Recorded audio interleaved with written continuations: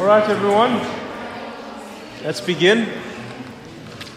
To those who are new, I think I'm seeing some new visiting faces. To those who don't know me, my name is Lelo. I'm one of the pastors here.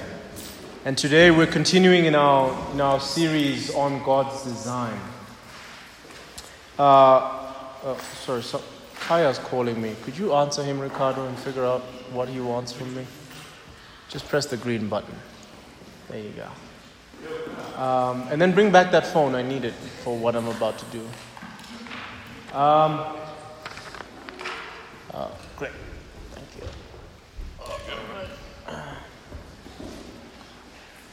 Today we're talking about God's design for men. What I want to do today is to take you through scriptures that show what God would have men be. Okay? What men ought to aspire to be. And you ladies are here, and the reason we didn't separate this and the reason that we're doing this here at Young Adults is because you ladies need to know what men truly are. Lord willing, if God permits it, you might raise men yourselves. You need to know what kind of men you need to be raising. And you need to know what you ought to be calling out in your brothers around you in the church, what they ought to be. Now, I want to first just start by this. Who here, raise your hand if you did not grow up with a father in your house? With your father. Raise your hand, let's see. Okay, just raise it up properly. I just want to see statistically. Okay, great. Raise your hand if you have a horrible relationship with your father. Or your relationship could be described as horrible or bad. Maybe he was absent even though he was there. Raise your hand, let's see. Wait, are you raising your hand twice? He wasn't there. Oh, okay. No, I'm talking about those now whose dad was there. Okay, that's like an overlapping graph. I'm talking about those whose dad was there, but you could describe your relationship with them and how they raised you as horrible or not optimal. Just raise your hand, let's see. Okay. Let me read to you some statistics. The reason I made you raise your hand because I just wanted to see even in here. But let me read to you some statistics here. 70% of black children in South Africa are without a biological father at home. So in one sense, this poll that we've just taken here is a bit of an anomaly. That's maybe because a lot of you guys are at university. A lot of the people that we're talking about here probably didn't even make it to university. 70% of black children live without homes. About 24% of Indian children are without homes. About 20% of white children are without dads in their home. About 50% of colored children grow up without their dads in the home. These statistics are horrible. And this is what it leads to. Here are some of the impacts of either an absent father or a father. So when I say absent, I mean a father who's not there at all, or a father who's there but is not raising you.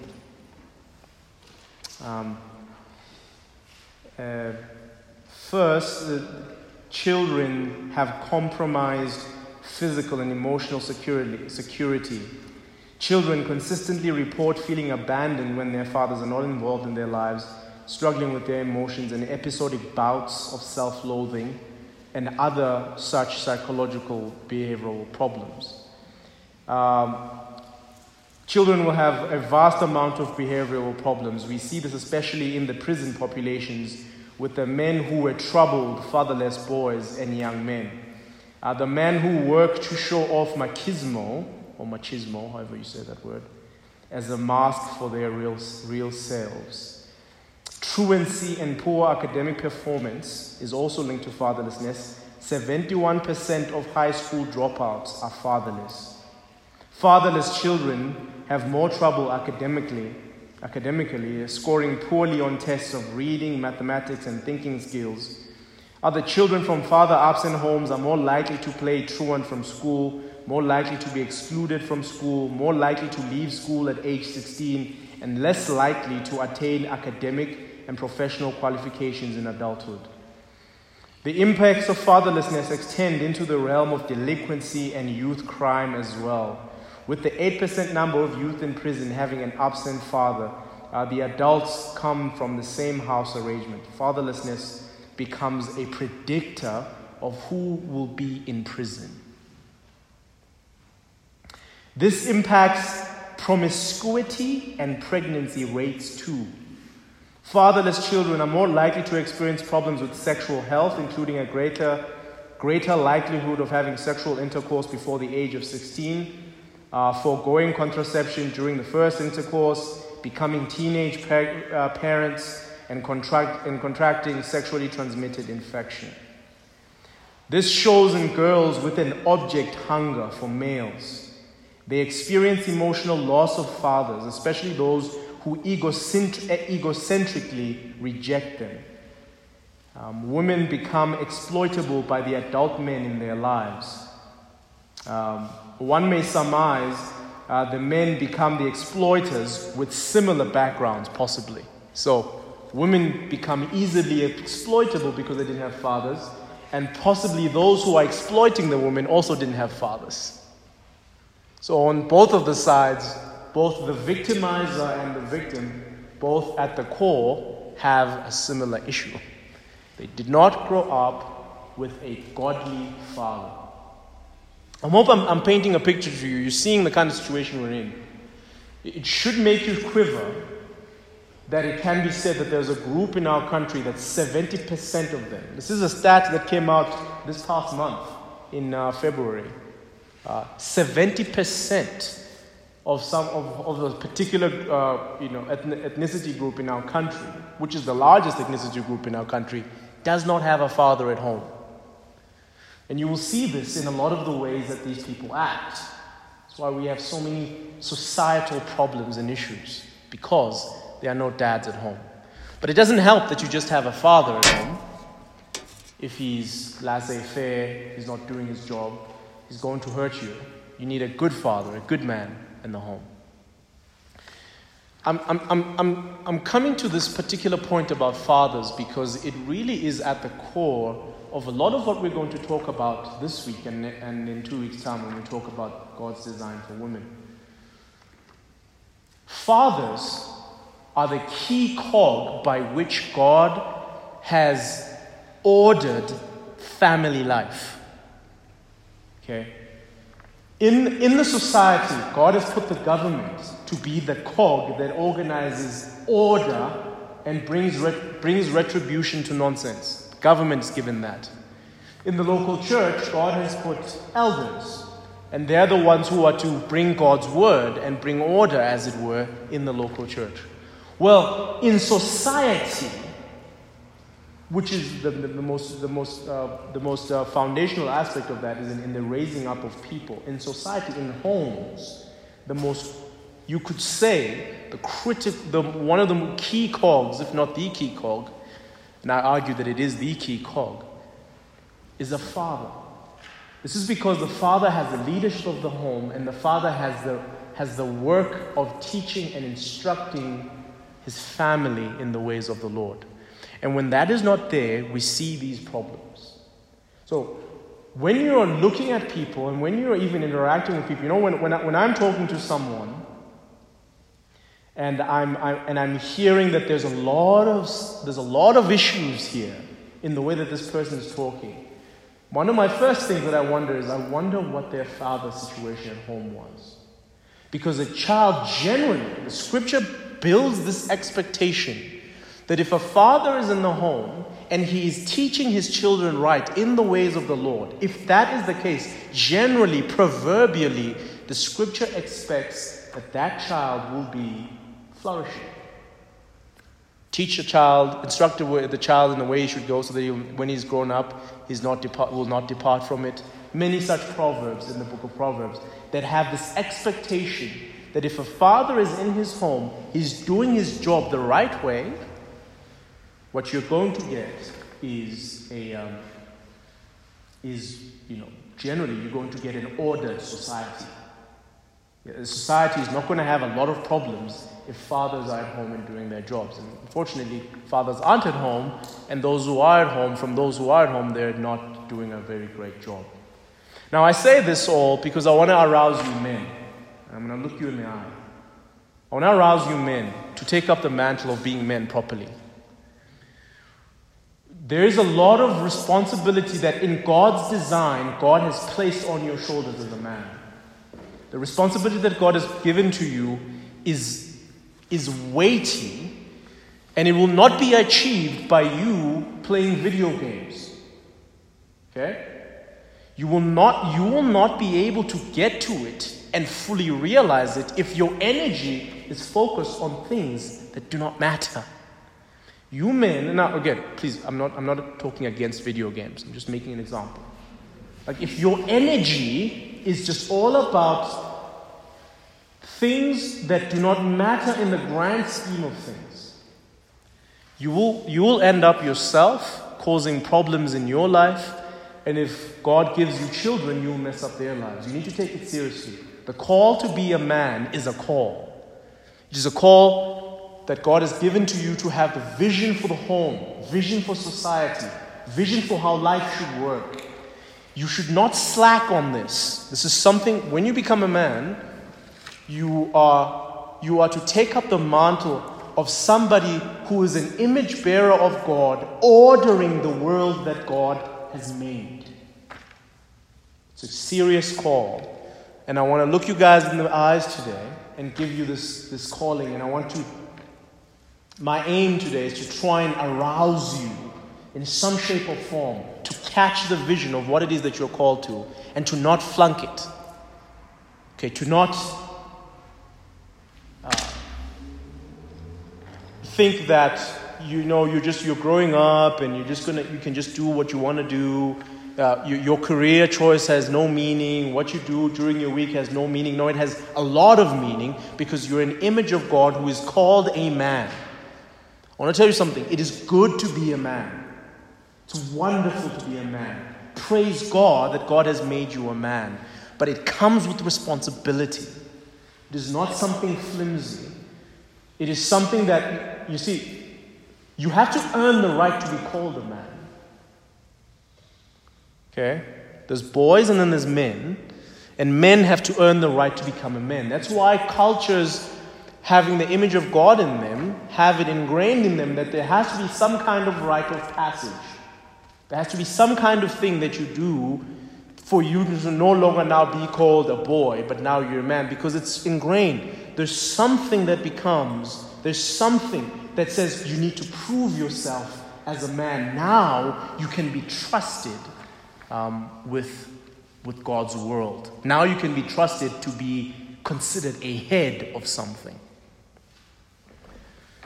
Oh, ladies, don't worry. You guys, your turn is coming in 2 weeks. Just while you're sitting there comfortable, it's coming to you. Let me just focus on these guys for a second. What I want us to do is I'm going to split you up in groups of 5. I have 5 texts for you. And I want us to do this really quickly because I want to spend more time me talking to you than you doing this today, because I think this is really crucial. So I'm going to give you, let's say it's 7-11 now. I'm going to give you, let me first split you up in groups of 5. So let's just say up until Untabi Singh, that's the first group. Oh wow, there's no guy there, which is fine. Over until you, Sissy, that's one group. From Gugu up until that sits at the back there, you guys, the back row, you guys will form one group. Starting with Shuluba up until Ukaya, you guys will be is that the 4th group? Yeah, the 4th group. And then from you all the way to here, you guys will be the last group. Group 1, I'm going to give you Genesis 1, verse 26 to 31. Group 1. Genesis chapter 1, verse 26 to 31. Group 2, I'm going to give you Genesis 2, verse 5 to 25. Actually, can I get can I just get the two of you? Margot and Dineo, could you just come and swap with these two guys? Yeah, just swap. No, these two. No, you, the two of you. Yeah. You go over there. Yeah. Let's go swap. I just want there to be guys there, because it will be really sad if there's no guys in the discussion. Genesis 2 from verse 5 to 25. Group number 3, I'm going to give you 1 Corinthians chapter 16.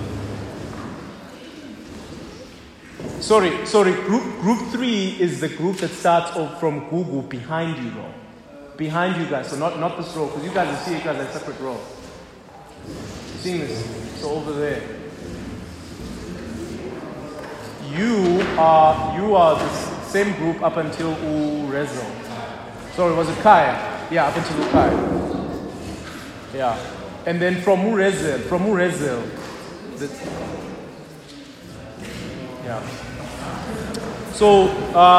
So group 3, I'm giving you 1 Corinthians chapter 16. Hey, group 3.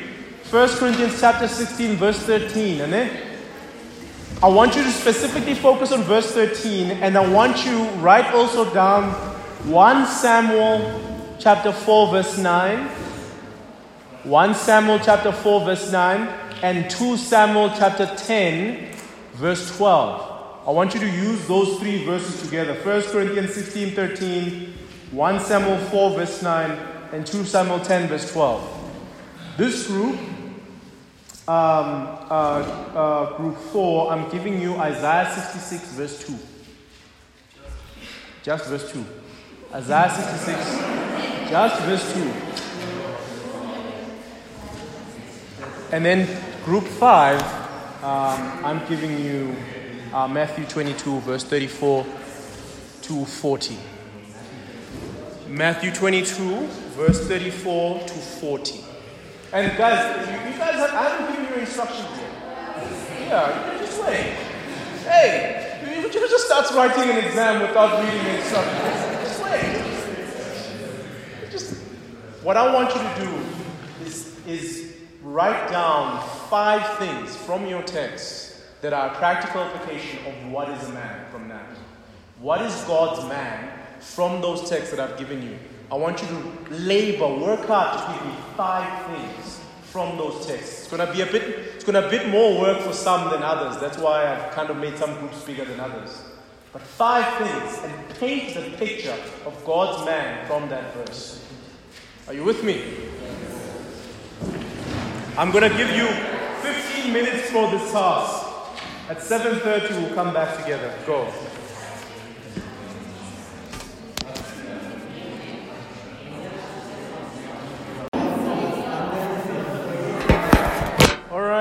All right. So, okay, guys, that's it. Please turn your seats around again. Let's come back together. I've just started. Okay, cool. So, I want us to quickly work through these. So let's just pay attention to whoever's going to be just telling us from their group. So group 1, your text was Genesis 1, verse 26 to 31, isn't it? Let me read the text. Okay, guys, let's go to these texts together now. And we'll work our way through them. Let me read the text.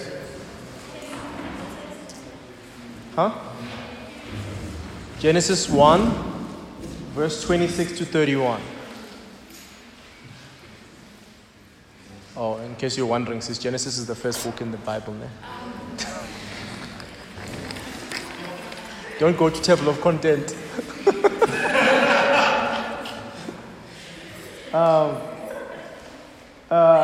Then God said, "Let us make man in our image, after our likeness, and let them have dominion over the fish of the sea, and over the birds of the heavens, and over the livestock, and over all the earth, and over every creeping thing that creeps on the earth." So God created man in his own image. In the image of God he created him, male and female he created them. And God blessed them. And God said to them, be fruitful and multiply, and fill the earth and subdue it, and have dominion over the fish of the sea, and over the birds of the heavens, and over every living thing that moves on the earth. And God said, behold, I have given you every plant yielding seed that is on the face of all the earth, and every tree with seed in its fruit. You shall have them for food. And to every beast of the earth, and to every bird of the heavens, and to everything that creeps on the earth, everything that has the breath of life, I have given every green plant for food. And it was so. And God saw everything that he had made, and behold, it was very good. And there was evening, there was morning, the sixth day. What did you guys say, or what do you guys think are the key 5 things that we can take away about what a man is, or what a man should be from that text? Yeah. So number 1, the man is made in God's image. He is made in God's image. Yeah? And he's created to have dominion, to work, to be fruitful, to take fruitful as to practice, and to multiply. So maybe to procreate. Yeah. Sure. Is that it? I was waiting for the different points. Which was point 1? Which was point? Okay, point number 1. Okay. Okay. What do we understand by that phrase? That a man is made in the image of God. What do we understand by that phrase? What do you think that phrase means? Man is made in the image of God. Of course, both of them, man and woman. But we're talking about the man here, the actual male here. What does it mean that man is made in the image of God? I'm sure you guys discussed it. But I want us to open up just that idea. So one, man is created for relationship, because we know that God, we have Trinity, right? So there's a relationship there. Okay. So man is a relational being, so we relate with other human beings, most importantly with God. Yeah. Okay. Man is wired for relationship, that's true. Social being, social creature. Yeah? Be a representation of who Christ is. Like he is to have the attributes of Christ. When you say attributes of Christ, you mean, because there's certain things that Christ is that a man can't be, ever. Christ knows everything. Man can't know everything. What specifically are you looking at when you say? He is supposed to be carrying the home, meaning nurture the kids, nurture the wife, and he is to be a refuge Yeah. for the family. Yeah. Yeah, this is good. This is good, yeah. Any other thoughts on this? What other thoughts did you guys have in that group?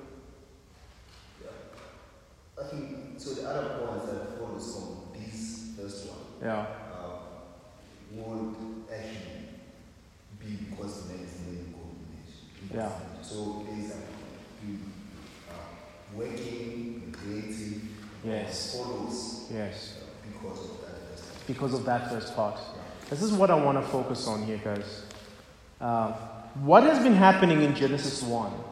Because the answer to this question, sometimes when we're looking for the answer, what does it mean that human beings are made in the image of God? We usually just try and answer that question with other texts in the Bible, which is fine. But actually, Genesis 1 itself gives us a lot to work on to try and understand this. What has been happening in Genesis 1 so far? What's been happening is, look at verse 2 of Genesis 1.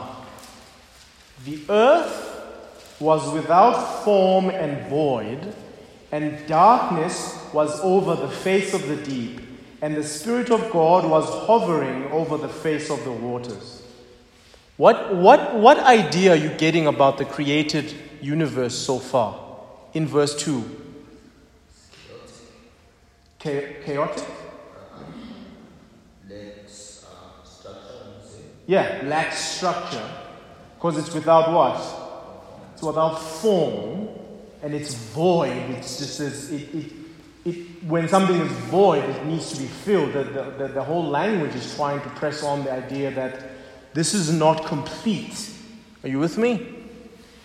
And then, when God is done with it, when God is done working, look at what it says in verse 31. This is why I included verse 31 in your reading. Look at what it says in verse 31. And God saw everything that he had made, and behold, it was what? It was very good. And there was evening and there was morning the sixth day. What has happened in Genesis 1 is that God has created order out of chaos. Not chaos per se, out of formlessness. God has created structure. From the time when God starts working after he's created this place, and we're told that there's this formlessness, and then right from that point, God starts working on the structure. Even the structure of how everything works here is telling us that there's now order, now there's days, now there's light, now things are separated. Things aren't, convoluting on each other. Things are separated from each other. There's now darkness and light. There's a day that gives way to another day. There's a greater light that gives way to a lesser light, which gives way to the greater light. There's now order and function and rhythm in the universe. When for that, however long that split second was in verse 2, there wasn't that. When I ask you, what does it mean that a man is made in the image of God? Part of your answer needs to include that he is like God in ordering and ruling over things that are underneath him. You understand what I'm saying? He is to be like God in creating order. Challenge is that men, unfortunately, use their creativity and their intellect and their initiative to create disorder. Right? They create chaos in people's lives. But that's not what a man should be. A man is the one who's supposed to be applying himself to create order, just like God did, to work to such a degree where you can say it's good. So this is what being a man means. This is what being God's man means. It means not handing in a not well done assignment. You with me? You with me? I'm touching you where I know it hurts. And I know Margot, the lecturer, is going to say amen. Because she's used to dealing with your nonsense assignments. But that's what it means. A man is no man who can say, this is acceptable. Because God did not rest. He did not rest up until he was able to be satisfied and say, this is very good. And that's when he took his rest. And some of the challenges that man has, especially since the fall, is that men take rest before the work is very good. You only take rest once the work is properly done. And you have to give yourself to whatever it is that is being done, specifically because you are made in the image of God. Now, this does not necessarily mean that the image of God is lessened in you if you are, used to doing things in a foolish way, because the image you have the image of God. That's who you are. You are made in the image of God, regardless of where you are in life, what you look like. It doesn't matter. You are made in the image of God. But what follows from the statement that you are made in the image of God has a requirement that you ought to act like God. You are given responsibilities like God. So he says here, look at what he says here. He says, be fruitful and multiply and fill the earth and subdue it and have dominion over the fish of the sea, over the birds of the heavens, and over every living thing that moves on the earth. Do you understand?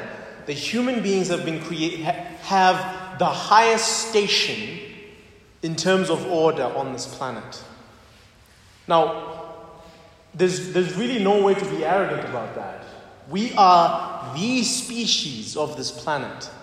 Where does that come from? It doesn't come because we're so wonderful. In one sense it does. It comes from the fact that we are made in the image of God.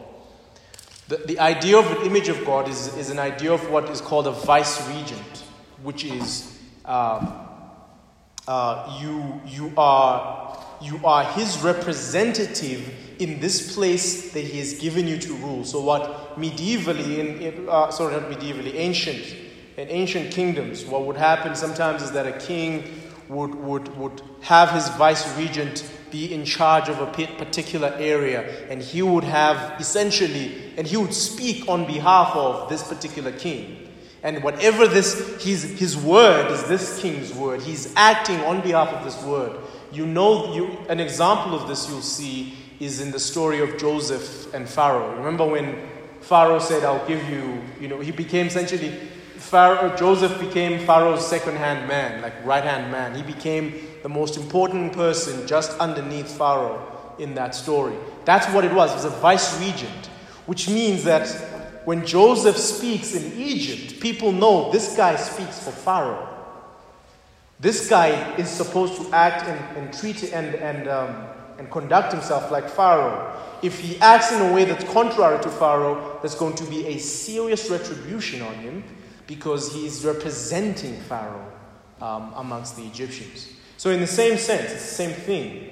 Human beings are made in the image of God, and they are given the authority to a lesser degree that God has over the earth, ruling, subduing, having dominion, eating, right, lawfully. Okay. This is very important to understand if you're going to be a man properly. If you want to be a God's man, you need to understand that you are not here on this earth haphazardly for no reason, or you're not here on earth just to make your way and figure out things the way that you want to figure out, do your own quirky things, what you like to do. That's not what you're here for. You are here to represent God. Right?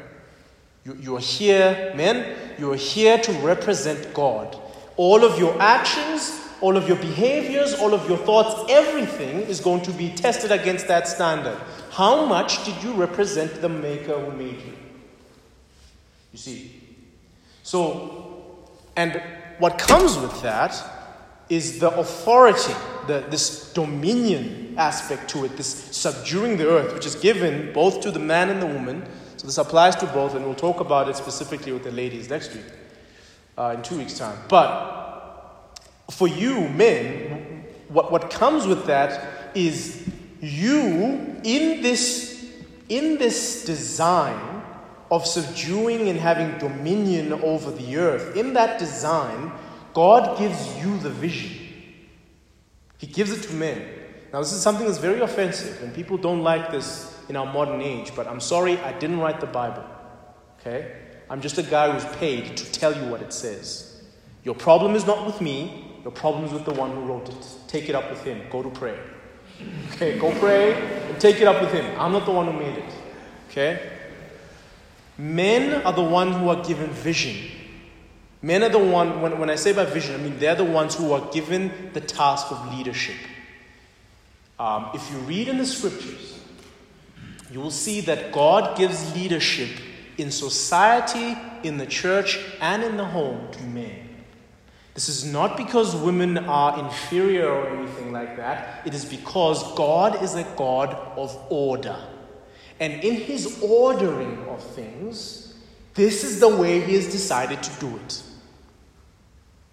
They are both made equal. Both of them are made, male and female, made in his image. Both of them are equal in creative facilities and all of those things. There's nothing less in the female. But God has decided to give particularly to the male the vision, the leadership of what needs to be done and how it needs to be carried out. So, take it seriously when I say, men, take it seriously when I say that when you see society faltering around you, it is because of people like you.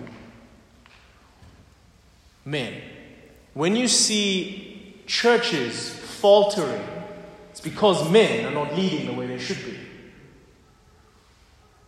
Right? Men have been given that responsibility, and it is up to you to take up the mantle to fix things and to order things. Alongside our sisters, and I'm going to talk to the sisters how that works for them, how that fits in. But men, you're the ones who have been given this task, and it will be such a disappointing thing if you do not take it up and do it. If you do not take it up and do it, you're going to get a society like the one we have today. Did you have a question? Often when we see, let's say, media, is in the household, the father is like, go ask your mom, like the mother has like the final authority. Like they go to the dad and he says no, the mom says yes, whatever. I've seen it often like in movies and stuff, where it's like the mom is the one that really makes it. Would you say that's wrong? That's not according to God's. I would say that's absolutely despicable. The reality is, though, is that it is the reality in most cases. In a lot of cases, it is a reality. Because that's when men aren't being men. They're handing over what they're supposed to be doing. Men, No, just so similarly, obviously it's a problem that there are a lot of women who want to be preachers in that ministry and not in ministries that are made for women. But again, it's sort of useless going after the women preachers, in a sense, critiquing them and not realizing that the problem started with their own father's husband or Yes. that they did that. Yes. Actively or passively by encouraging it or by not stepping up. 100%. I can say this very, very confidently. All the social ills that we see in the world today are because of men. Because God has given the men to lead and to order things, and they have decided to not do their job. How can I say that? Because it begins in Genesis chapter 3. What happened in Genesis chapter 3? There was a man who was right there next to his wife and said nothing and allowed this thing to speak to his wife. Not because the wife is inferior or anything, but this thing came to his wife because he knew that he knew that what he needs to do is just subvert the order. Mess up the order. And this guy just stood there. Oh, okay. The whole conversation, you guys are done. Oh, no, there's a fruit. Oh, no, juice. It began there. If Adam had just, as soon as this thing started speaking and saying, did God really say you shouldn't eat of any tree? You should have just said, hey, hold on. Who are you? Why are you speaking to my wife? If he had done that, man, life would be great right now. I mean, we wouldn't have been scattered. We'd probably all be looking the same because we wouldn't have been scattered at Babel to look different the way we look different today. There's so much that would be different. You know, maybe there would be no continents because of the continental drift, because of the flood. I mean, there's so many things that would be different if that one dude. There would be no mosquitoes as well. There would be no mosquitoes. There would be no new one. We'd just be enjoying life. But listen to me, guys. Like, seriously, all the social ills that we see around us are because of men. And I want to call you men to take up your mantle. We can't change the world. I don't want you to think that way. Oh, we're going to change. But you can change the world that God has put you in. You can affect what you can. Be men. He had his hand up. Yep. So just a quick question, the issue of the sanctity of life as a whole. This be another point where you can talk about yourself. It's usually at the audience and men aren't allowed to comment on this issue because men can't control it. So it's usually a thing that can be discussed and comes from the floor. Yeah. So this is sort of like give you ammo. Yeah. And guys are happy for that. I mean, I remember watching a clip of one comedian who's saying, yeah, guys, don't say anything, when it comes to abortion and all of that because, you guys aren't involved. I'm like, that's nonsense. Men are the ones who are to lead in everything. They're the ones who are supposed to be providing protective and supportive environments for everybody's gifts to flourish, including their own. So there's no conversation that a man can't speak on, because this is part of what God has given. God has given them the leadership. And so for you to be proper men, for you to be men who do what God says, you need to acquaint yourself. And let me put it this way. For you to be men who act like God, you need to acquaint yourself with God. Yeah? Did you have a hand up? Yeah, just something quickly. I agree with everything you're saying, because even, again, if a wife or a daughter or when a woman starts a thing, there's still a man that's responsible. So if she sins, there's a man that's responsible for interceding for her, and if he doesn't do that, it goes wrong. There should be a man that takes responsibility for the work, whether it be his wife, his daughter, his sister. So, what I'm saying is everything you're saying is precisely fair, because even if it isn't the man's fault in the sense of starting a thing, it is his responsibility to deal with it and take charge. Yeah. So he has that responsibility ultimately. Yes. That falls on him. He will answer for how everything is household. Yes. So it's not just, you have to understand, it's not just a matter of, this only applies in like a marriage relationship even. No, it applies in all spheres of society, because if men are doing their jobs in all spheres, if all men, imagine with me a planet, it's called this planet Mars, where men exist and they're all doing what they're supposed to be doing. Just imagine for a second, a planet that exists where men are doing what they're supposed to be doing. All of them, every single one, to the last man. There's no space for chaos, because there's order. They're taking the initiative. They are making sure that people are protected. They're making sure that everybody's flourishing. Human flourishing is really dependent on what men are doing. And when men are not taking up the responsibility, we have what we have today. Think of 10 social ills. I can trace for you each and every one of them to a man somewhere who's not doing what he's supposed to be doing. Probably not one man, it's usually a number. Just think about it. Rape, well, that's obvious. GBV, well, that's obvious. Right? Teenage pregnancy, it's also right in your face, if you just think about it for a second. You see, there's someone somewhere who's not doing what they're supposed to be doing. Corruption in government, someone somewhere is not doing what they're supposed to be doing. If all men just took their task seriously, we'd be in much better shape. So let me just encourage you, men, and let me encourage you to take up the mantle, to take it seriously that you are made in the image of God, and you are to bring order to His world that He left you on. You are not here to coast. You're not here just to exist. You're here to bring order to God's world. He has put you here for that reason, and it is your task to do it. Now, I hope that you will be men who will do that. I hope you will be men who take seriously the fact that you are a man and you have that great honor, privilege, and responsibility to lead a society in the right direction. Let's go to the next one. Group 2.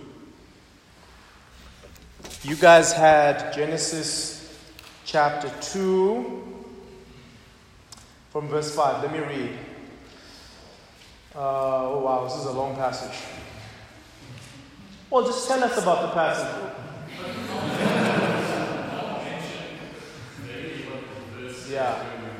Yeah, I gave you guys a long passage. Go ahead. At a point around the middle, it's so God formed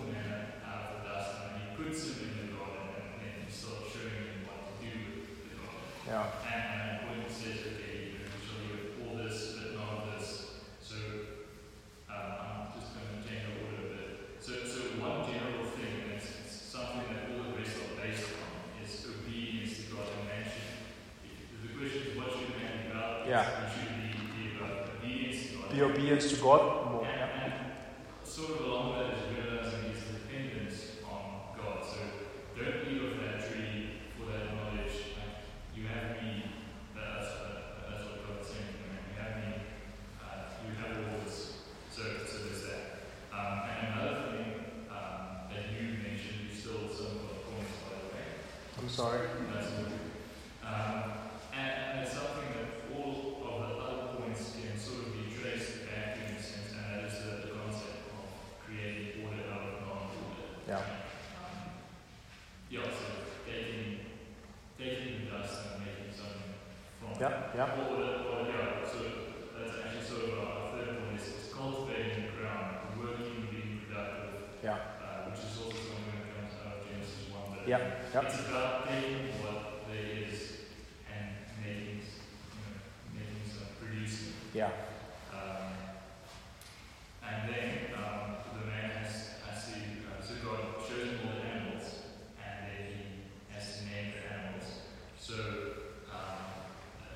the man is given authority over all the other creatures. And Yes. that's also something you get from him being made in the image of God, like none of the other creatures are. So yeah, he has authority over them, and he names them, he classifies them, sort of there's this separation and making distinctions and categorizing. Yes. And again, that gets back to sort of it's not necessarily chaotic, but it's not ordered in a way to we can make sense of it now. The man goes and he orders it, categorizes things, now we can learn of creation and think clearly. Yeah. So that's the thing. And then, so that was the fourth one, and the last one is related to him having, or being given a helper to assist him in all the above mentioned. What also stood out specifically is he should be, independent from his parents and then committed to one woman. He should be a one-woman man. Yes. Okay, these points are excellent. Did everybody hear that? Good points. A man is to be obedient to God.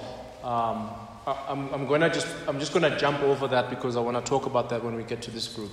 So we're gonna jump over that first point. Some of these points overlap. But I do want to talk about this particular thing that's going on here, where you see that we're now zooming in on what's happening in Genesis 2, is that we're now zooming in on the sixth day. So Genesis 1 is like a flyby, quickly, it wants to show us that God is creating order on everything. And then Genesis 2 kind of takes a step back and zooms in on day 6, so the creation of the man and the woman. And of course the man has been made, he's been planted there, and then now the woman hasn't been made yet. And before the woman is made, there's this whole thing that happens in this day. And what happens is that the man is shown paraded these animals here that he needs to name. That is an important thing. Who gave man his name?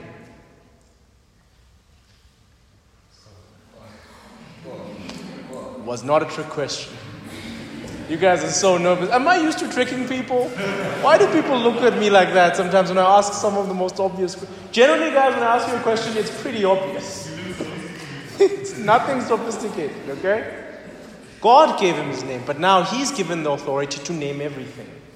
But while all these other animals are being paraded in front of him, there's something that's growing in him. There's this, you can say, loneliness. It's growing in him. There's nothing that's found. It says that there's no one who's found who's a helper that is fit for him. And so God puts him to sleep and makes a woman out of him. The woman comes from man, and then he jumps out in song. I mean, it's an amazing thing. He looks at, it's like, one of those cartoon moments where the eyes go out. Like, those cartoon moments. He just he looks behind and he's like, I was busy looking at elephants and chicken butts and all these things. I've been looking at snakes and all of these animals. And now here you are. What a breath of fresh air. Amazing. And he bursts out in poetry and he goes, this at last is bone of my bones and flesh of my flesh. She shall be called woman because she was taken out of man. Now there's so much is going on here. One of the things I want to show you is that the fact that man was first is used later in the Bible to show that man is to lead. Okay, the fact that man was made first shows not his more importance before God or his higher value, but in the order, when God is busy creating the sun, then the moon, and then creating this, then creating that, then creating this, and then creating that, man was made first, communicating the fact that he is the leader. Okay, I could show you in 1 Timothy 2, for example, it shows, 1 Timothy 2 from verse 11, you can go read it. It shows that because man was made first, he's the one who is to lead. That's one. But second, this guy's a romantic. I didn't know if you saw that. This guy's quite a romantic. Bursts out in poetry. And the name even changes. In Hebrew, you are reading in English, you're reading, she shall be called woman because she was taken out of man. Well, before this, the name for man, the Hebrew name that was used for man was the name Adam, close to the word Adama, for the earth. But it's the name Adam. Just means man. But now the word that's used here is yish, which means fire. Are you seeing it? You got it. Thank you. You got what I was saying. She shall be called Isha, fire, because she came out of yish, fire. All of a sudden there's talk of fire. There was no talk of fire before. Before he was just a man, Adam, like the ground. He was just a dusty, crusty man. Now there's talk of fire. See, there's so much that's in here. Shows you the connection between the man and the woman. They are essential to each other. They need each other. And their connection is a wonderful connection. But she is to come to help him and to work with him.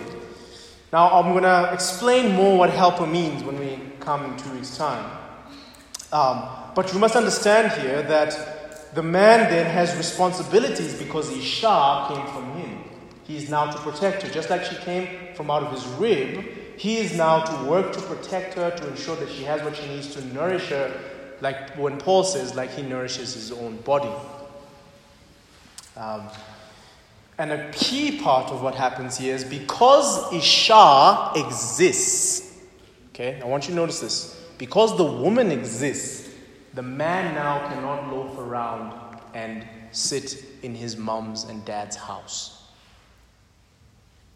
Look at this. Did you see this? It says, here, look at verse 23. Genesis 22 says, then the man said, this is at last bone of my bones, flesh of my flesh. She shall be called woman because she was taken out of man.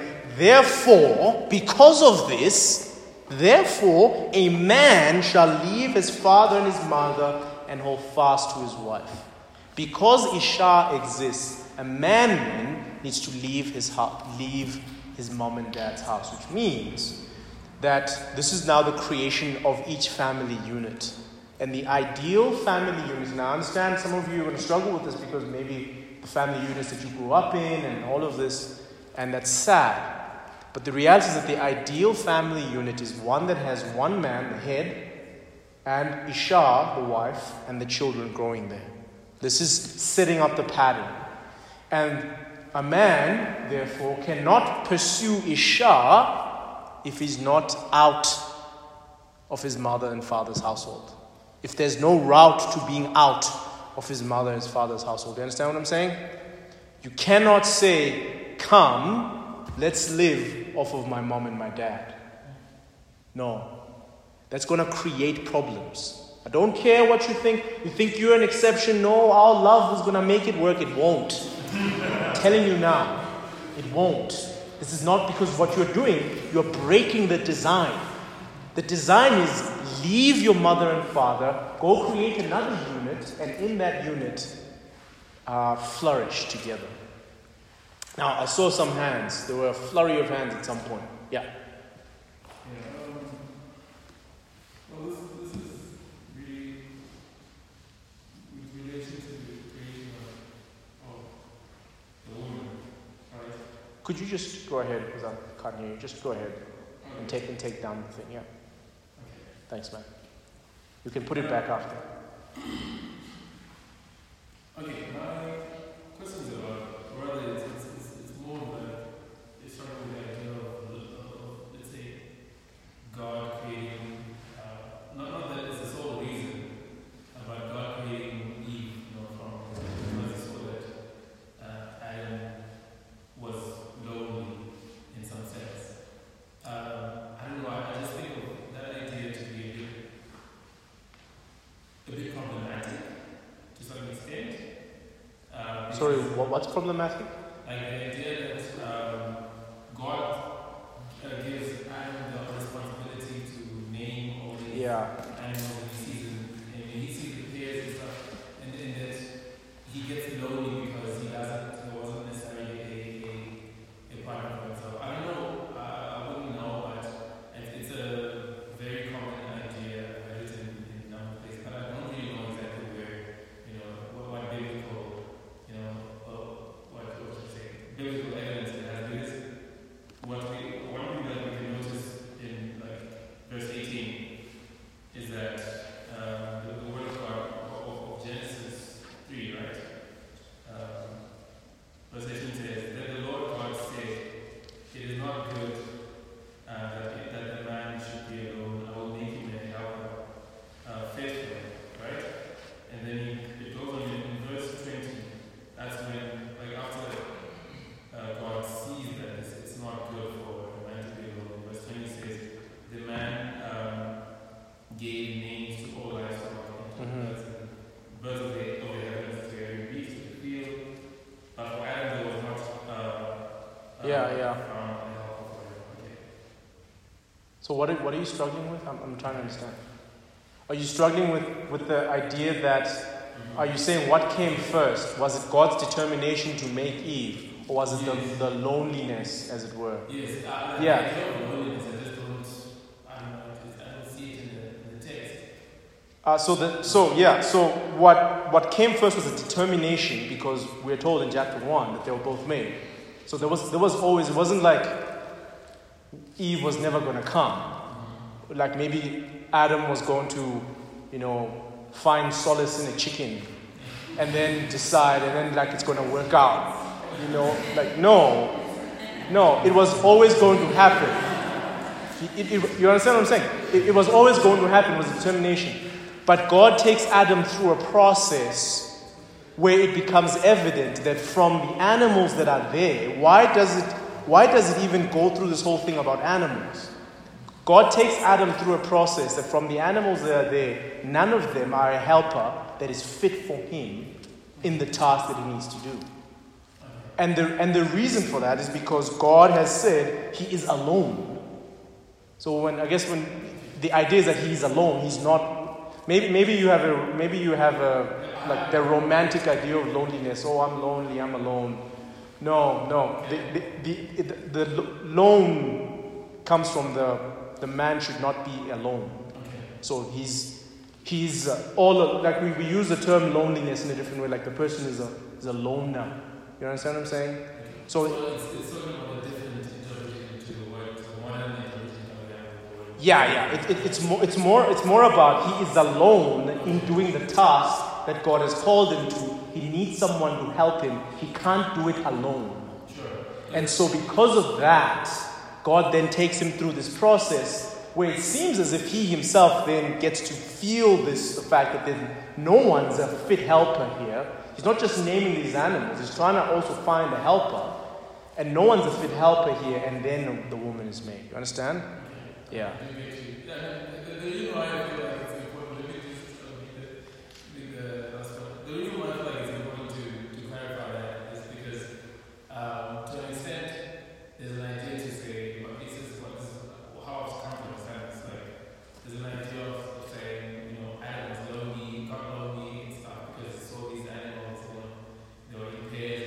Oh, no, that's... Oh, no.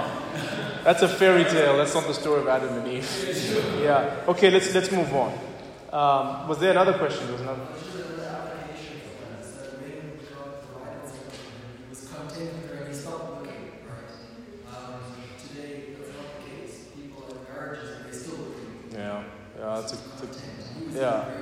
Yeah, he was poetic, man. It became fire. Yeah. Okay. Everybody clear on this? Okay. Third text. You guys have the smallest one. 1 Corinthians chapter 16, verse 13.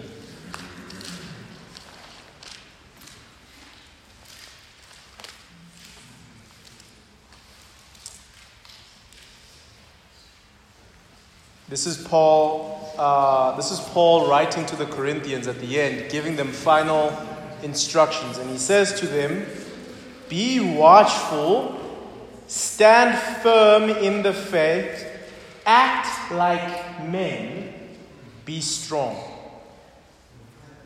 Okay? Guys, do you have a spokesperson? What did you guys come up with from this text?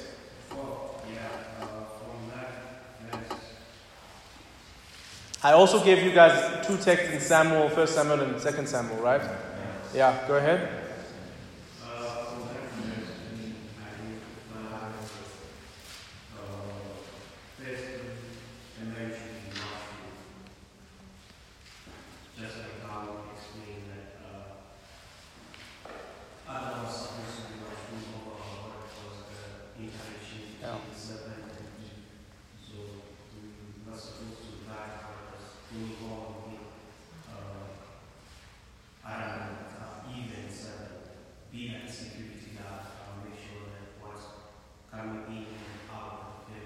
Yeah.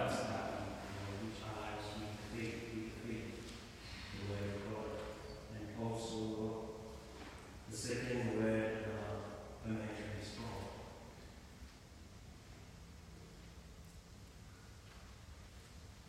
Yeah.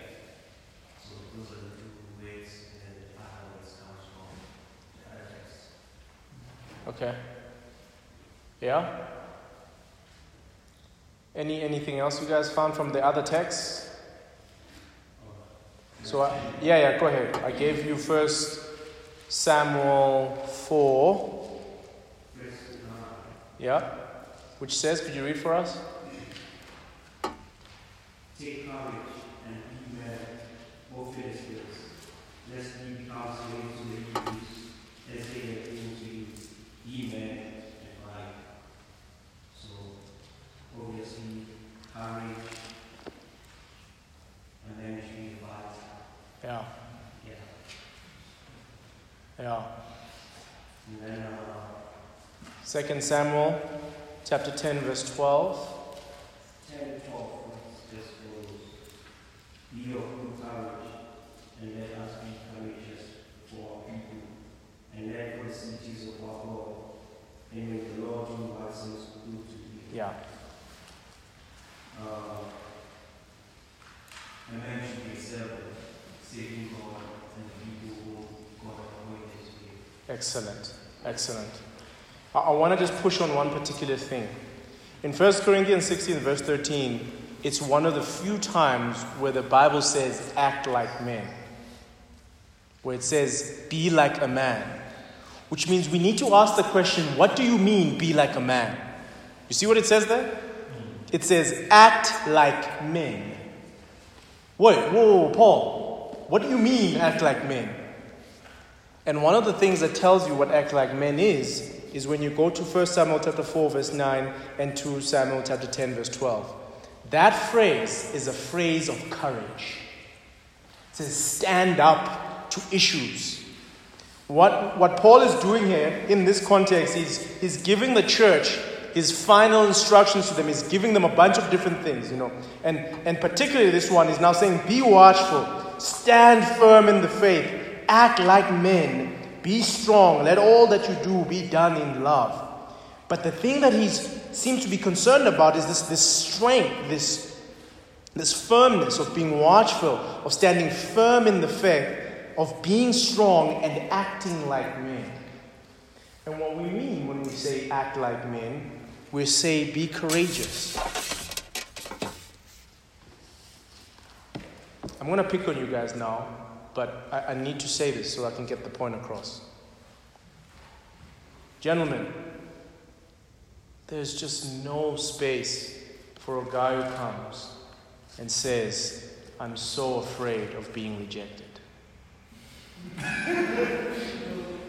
There's no space, guys. It really isn't. A man is to be courageous. There is no, gentlemen, there is no space for a man who says, God has given me a task. I need to seek out this task, but I'm just so afraid to do it. Gentlemen, there is no space for that in God's man. God's men are to be courageous. If the Bible says act like men, it's assuming that men have some backbone. That men can actually take a task and do it. There's a lot of assumption in that phrase. When it says act like men, it's saying stand firm and do the thing that's in front of you that you must do, no matter the cost, no matter the requirement. Do it because you're a man.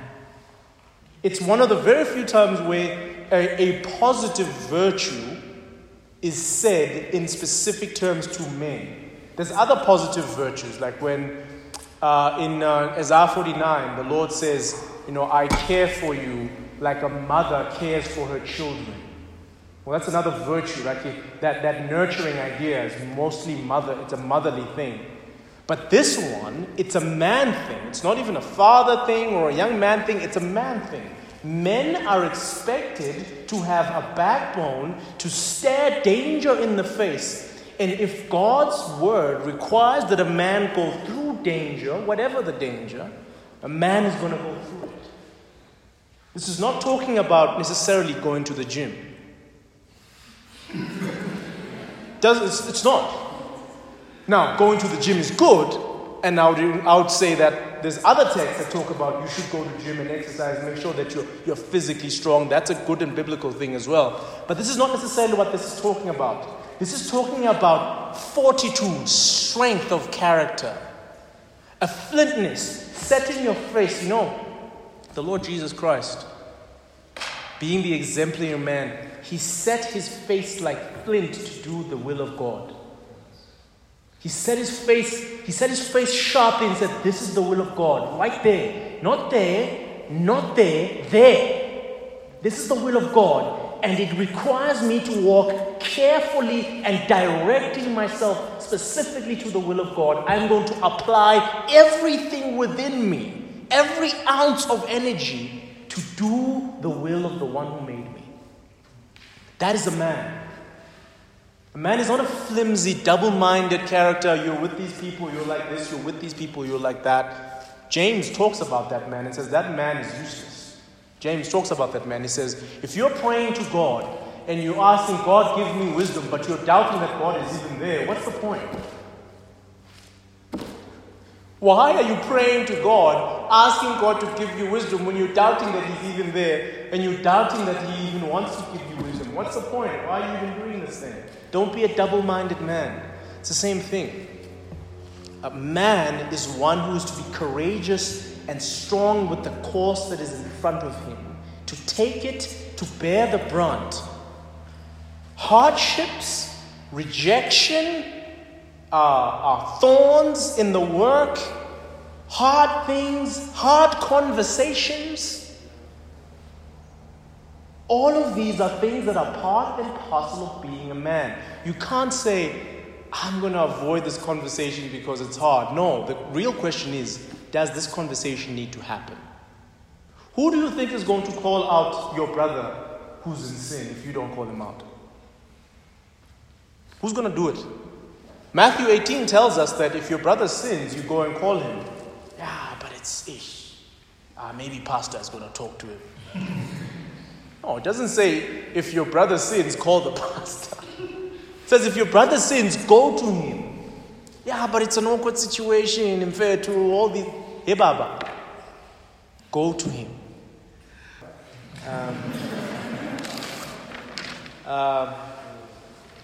Text number 4.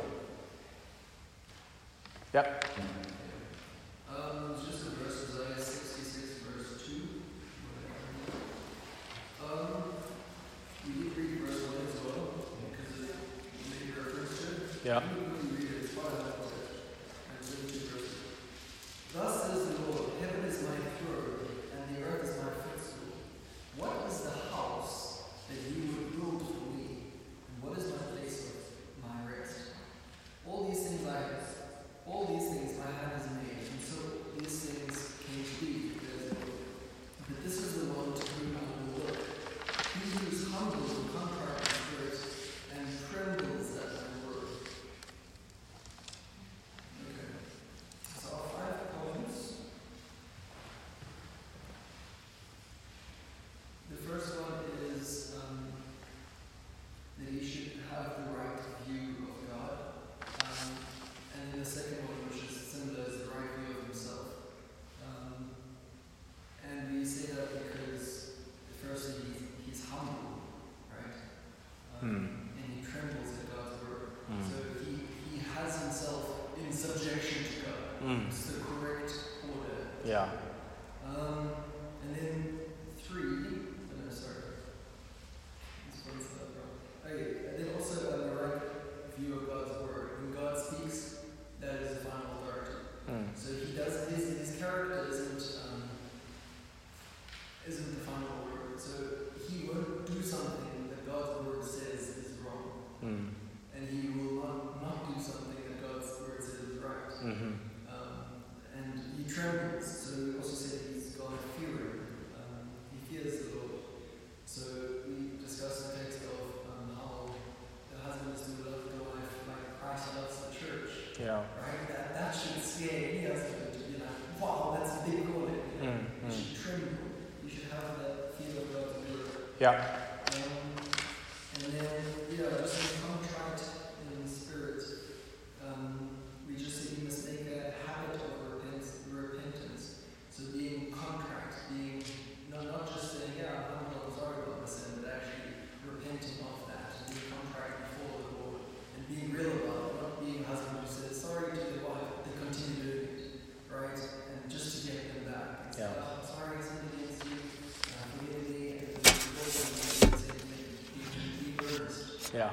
Sincere. Yeah. And being someone who was born of God. And the place we got that from is because in the first verse God says, what is the house that you built for me? And he says, this is the one I'm going to look to. He who is all these things, right? Yeah. So the house of the Lord, where God is dwelling, God should be in that man. Yeah. All of that's great. And the one that I want to zone in on is the fact that he trembles at God's word. All of that is excellent. Gentlemen, if you are still able to debate with God's word, you're not acting like a man. If God can say A, and you say, yeah, but, if that's you, you're not acting like a man. You're not. Because a true man trembles. You understand trembling? Trembling is this, Baba. Like, this is trembling. You understand?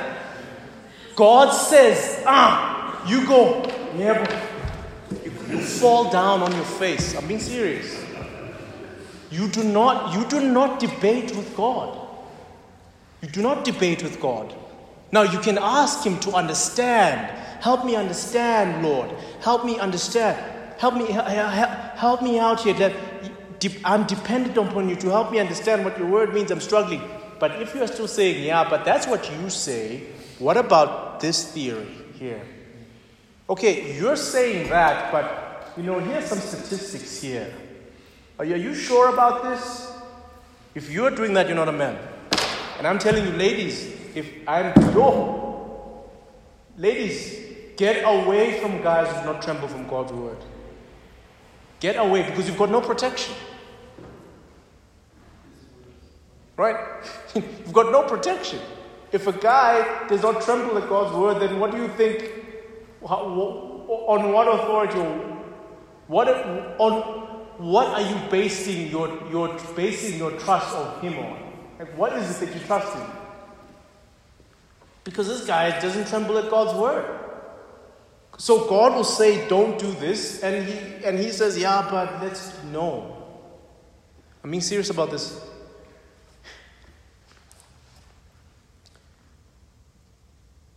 Trembling at God's word is at the very core of who Adam was meant to be. That is why Adam failed. Adam did not take God's word, put it in its place, and prize it the way he should have.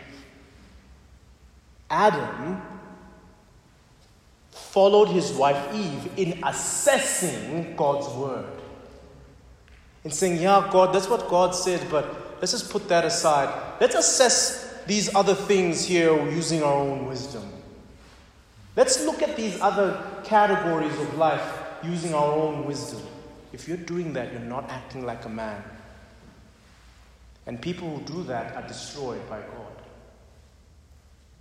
So I'm going to encourage you, gentlemen, recapture, go to your room, go to your knees, pray to God that God will give you a healthy and lasting fear of him. Pray, God, make me be terrified at you. Make me be afraid that when you speak, I move with my whole being. I do not just I do not become desensitized. Father, let me be led by you and every word that proceeds out of your mouth. Whenever there was, it's interesting, on 2 occasions there's a situation about food. And Jesus says, my food is to do the will of God. It's when Satan comes to him and tempts him and says, yeah, make this Lord. And says, no, don't you know that a man shall not live by bread alone, but by every word that proceeds out of the mouth of God? And then it's when his disciples are going to Samaria and he wants to do the will of the Lord by sharing the gospel with this woman at the well, and they say, okay, but let's go get some food. And he says, I've got food that you guys don't know anything about. My food is to do the will of the Lord. Let it be more important to you than food. Rather starve to death than not tremble at God's word. Rather starve. Rather don't eat. And I'm going to encourage you. If you feel like this is a deficiency in your life, if you feel like taking God's word seriously and taking God's precepts seriously in your life is a challenge for you, I would encourage you, man, fast about that thing. Seek God's face. Ask him, because this is grade 1. You will not progress anywhere further. You're going to be stagnant where you are for the next 20 years unless you get this right. God said, and I asked him how high. No questions asked. You know, sometimes when I say this to men, they come back at me and tell me about all these examples in the Bible where people went back and forth with God.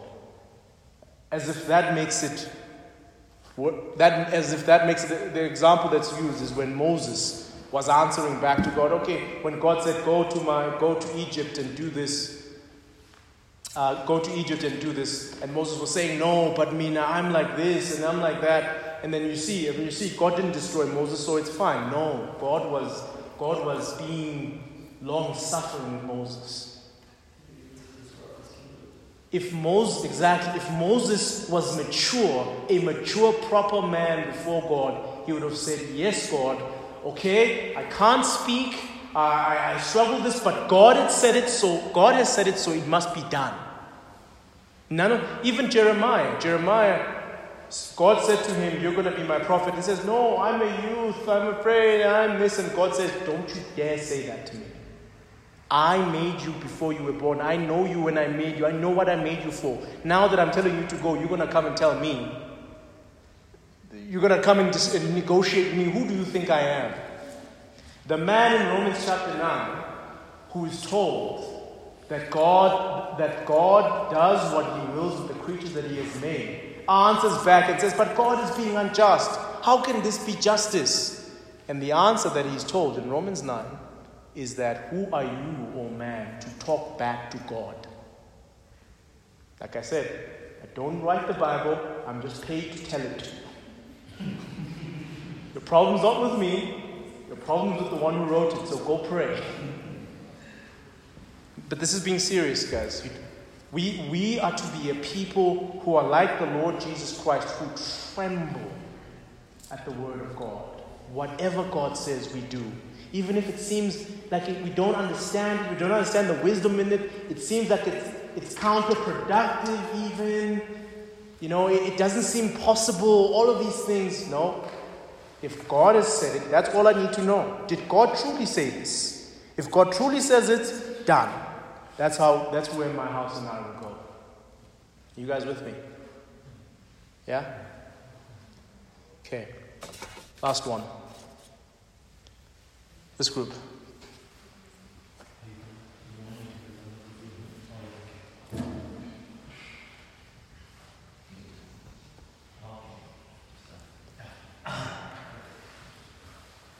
So should I just read the points?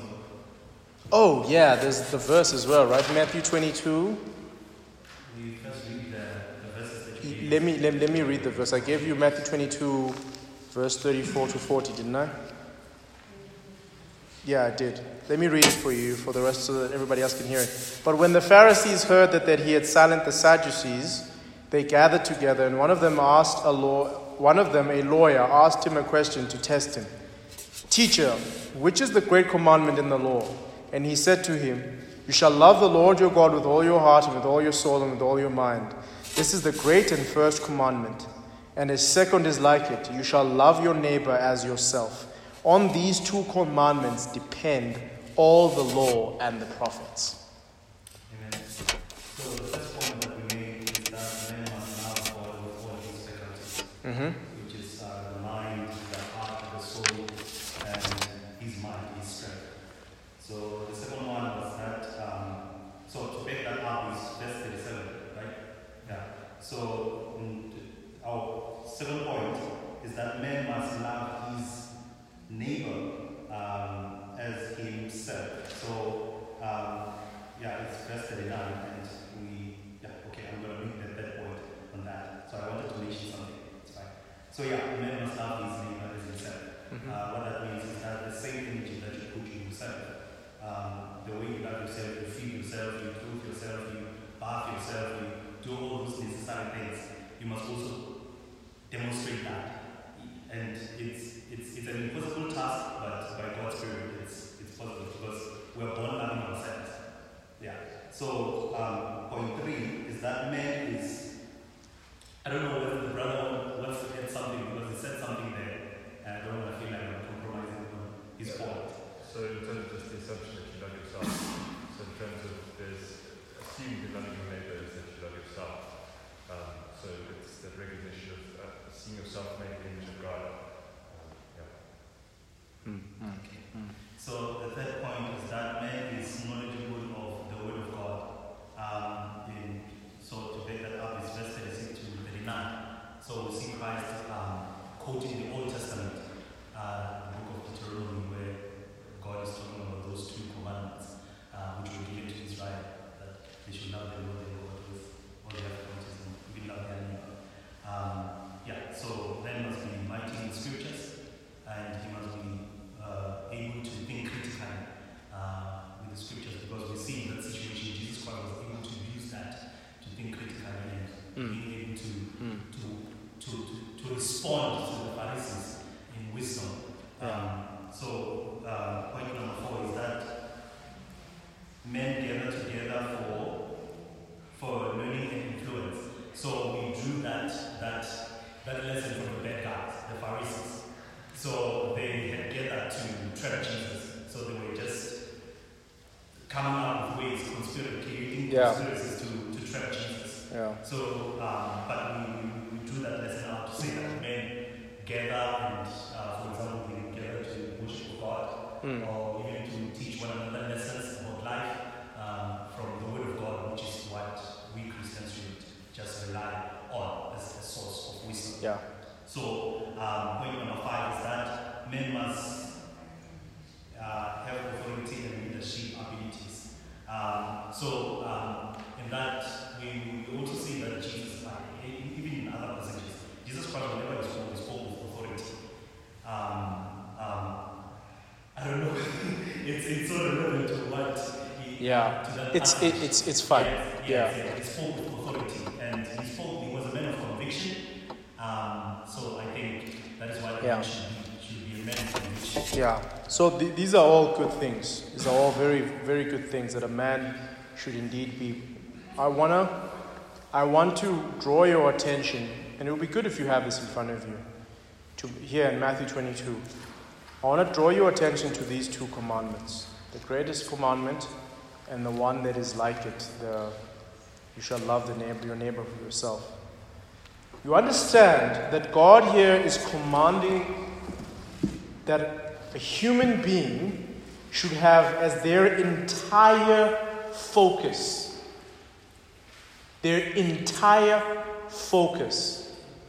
love to God. You shall love the Lord, your God, with all your heart and with all your soul and with all your mind.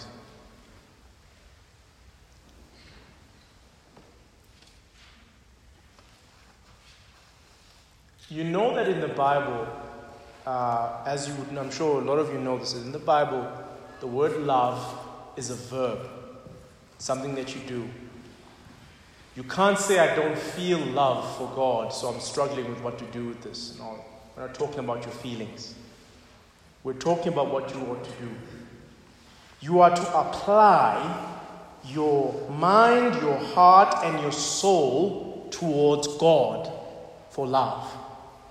You are to dedicate everything about you. A true man is one who dedicates his whole life to God.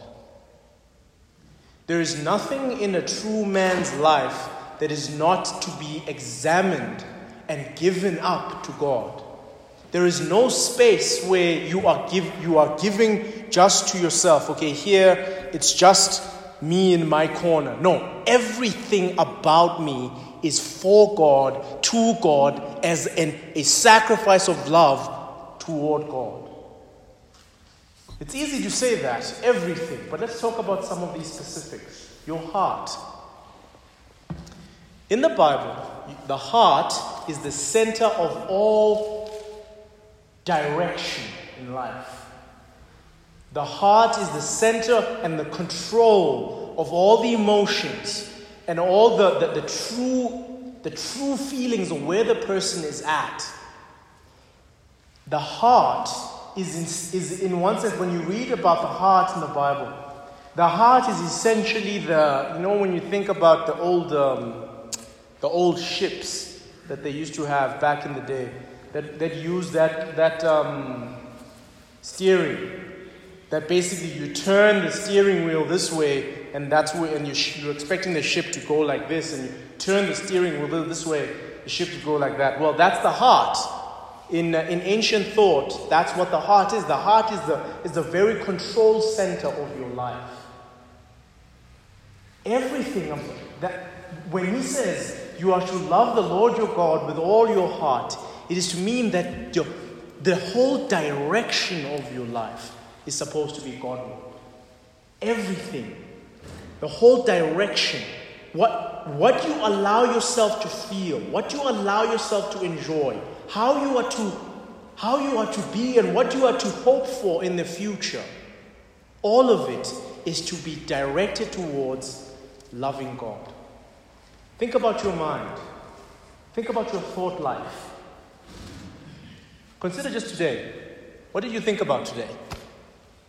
What did you think about between the time from the moment you woke up, as you were brushing your teeth, as you were showering and singing? No, you don't sing? Okay. What did you think about today? What was your mind invested in? As you were continuing your day with your classes or your work, what were you thinking about? What was consuming you? What was motivating you? What was in your mind? All of that needs to be in the category of love towards God. Your mind, when it is waged, needs to show someone who loves God. All of your thoughts and what you allow yourself to linger on. You know, we sometimes think that our thoughts happen to us. Sometimes that happens, where thoughts come from external, just from nowhere.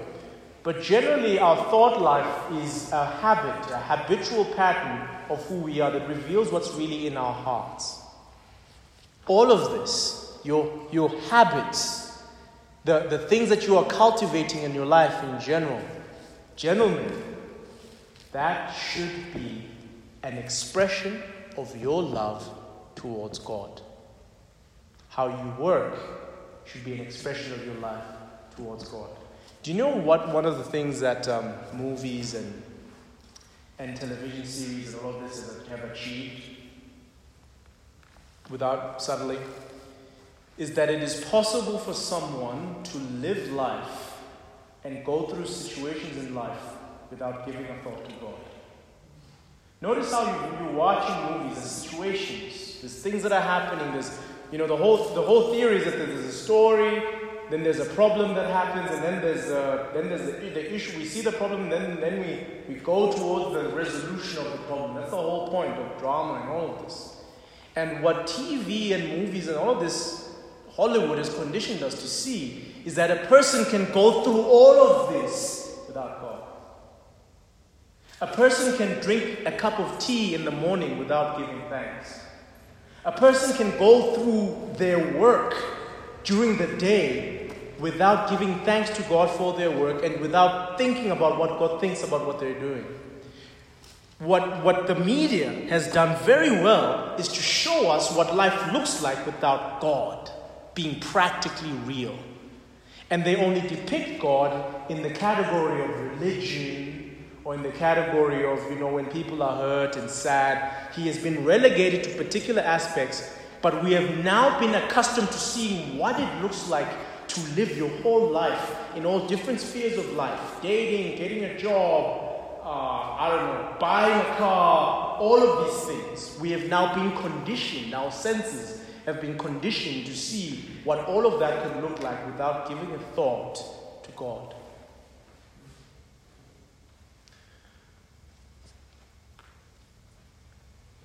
Your mind holistically must be God's. It must be His. Your mind must be stayed on Him. You cannot solve that problem of calculus without worshiping God. You cannot solve the conflict in your life without thinking towards God. You must. All of it is towards God. It is all to be done for God. I'm not saying something weird like, you know, you're always thinking God, God, God, even as you're trying to write an exam, God. No, that's not what I'm saying. I'm saying all of your thoughts, your whole mind, as you're doing all of these things, it is with the flavor and it is engulfed, as it were, in the steam or in the smoke of love towards God. It's flavored with love towards God. You're doing this. You're applying yourself in your studies. When you set your timetable to go study, you're applying yourself thinking about God. You're applying yourself as you go toward your lecture. You see your friends, nobody's paying attention to this guy who's come to, well, he doesn't come anymore, right? He's on TV now. He's on the computer screen. But this lecturer who's come here and is giving a lecture, and you and your friends are having a good time chatting here. You're not honoring him because you're not thinking about God. You're not paying attention to this man. You're not doing to this man as you love done to you. Let me tell you something. Like if I'm talking to you, I'd like you to pay attention to me, please. Like otherwise, why am I talking?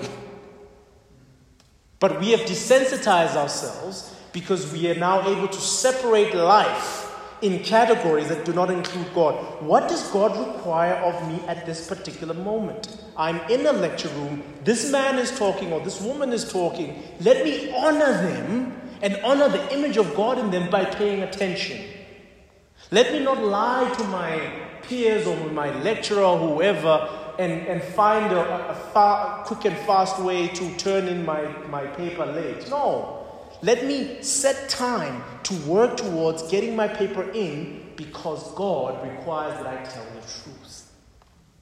You see, this is very practical. It goes into every little thing. Your mind, how you reason, should not be influenced by the world. It should be influenced by love for God. God, I want you to be pleased.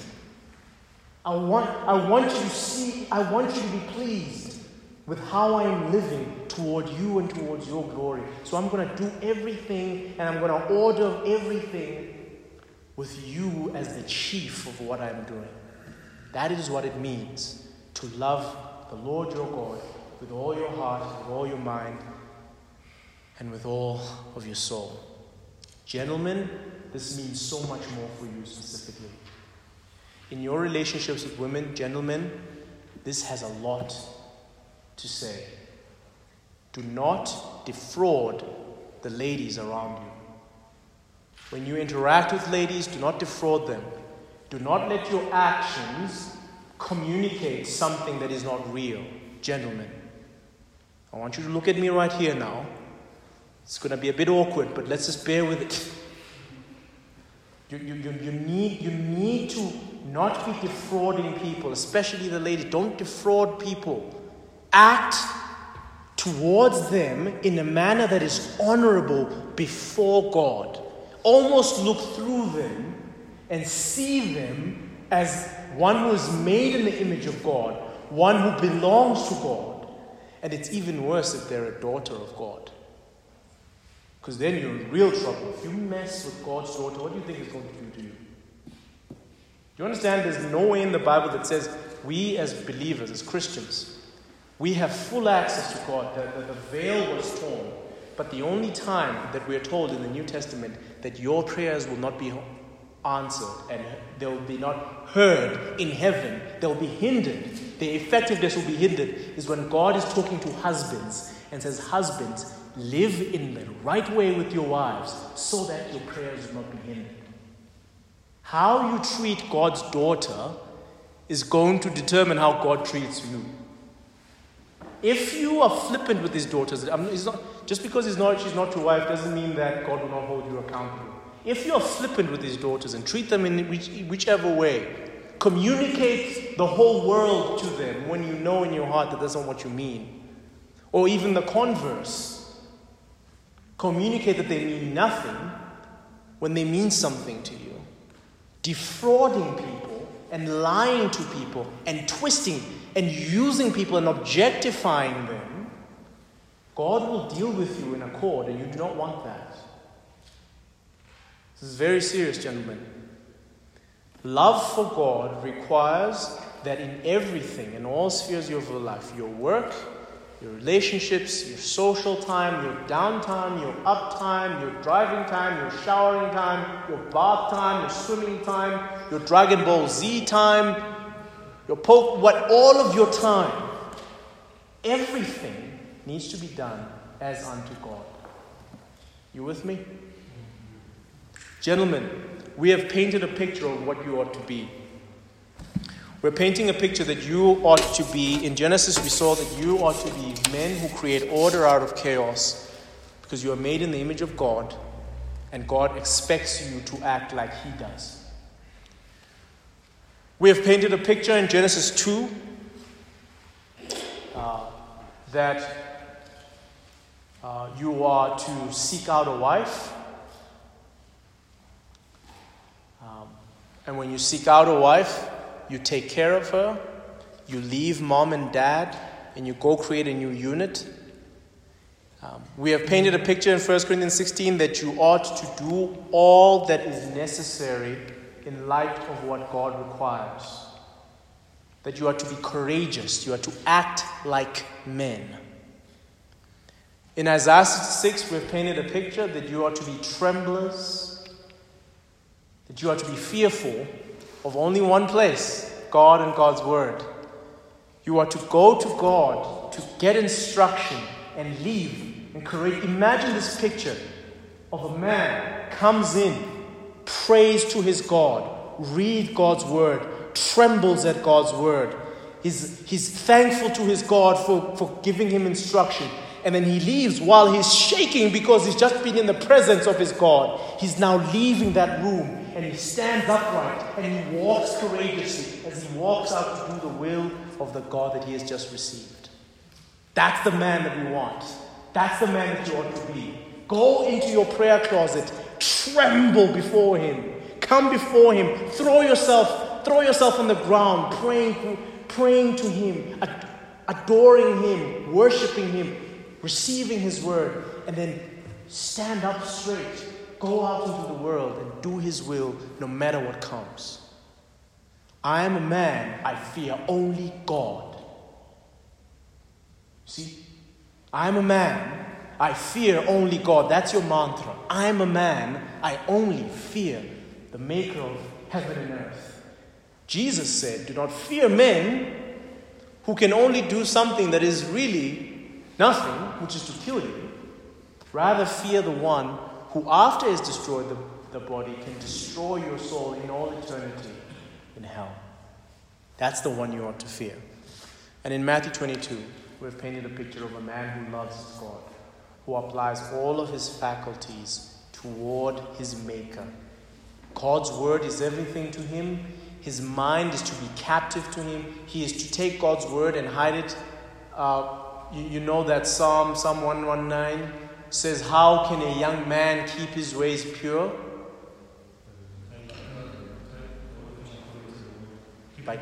By guarding it according to your word.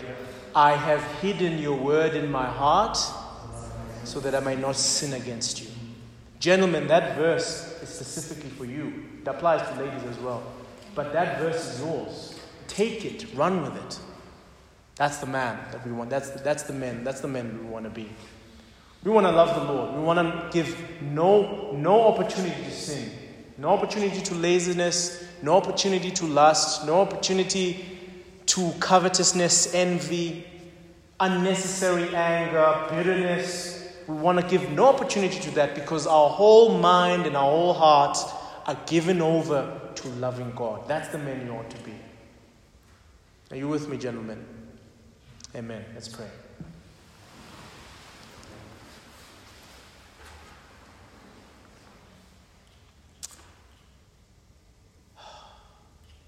Dear Lord in heaven,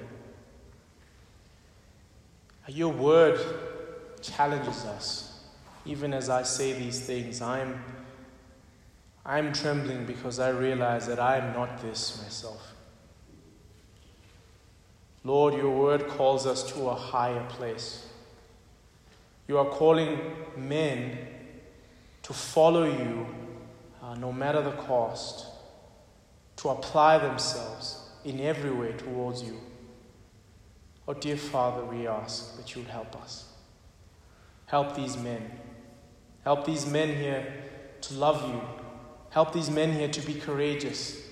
Help these men here, Lord, by your Spirit to tremble at your word. Oh, Lord, help them to use their faculties in a manner that is honoring to you. I pray, Father, that just from this small group of men here, we would have a remnant of men who will not listen to the world but only listen to you. A remnant of men who are humble, who are at the same time strong and courageous. A remnant of men who love and take care of the ladies around them.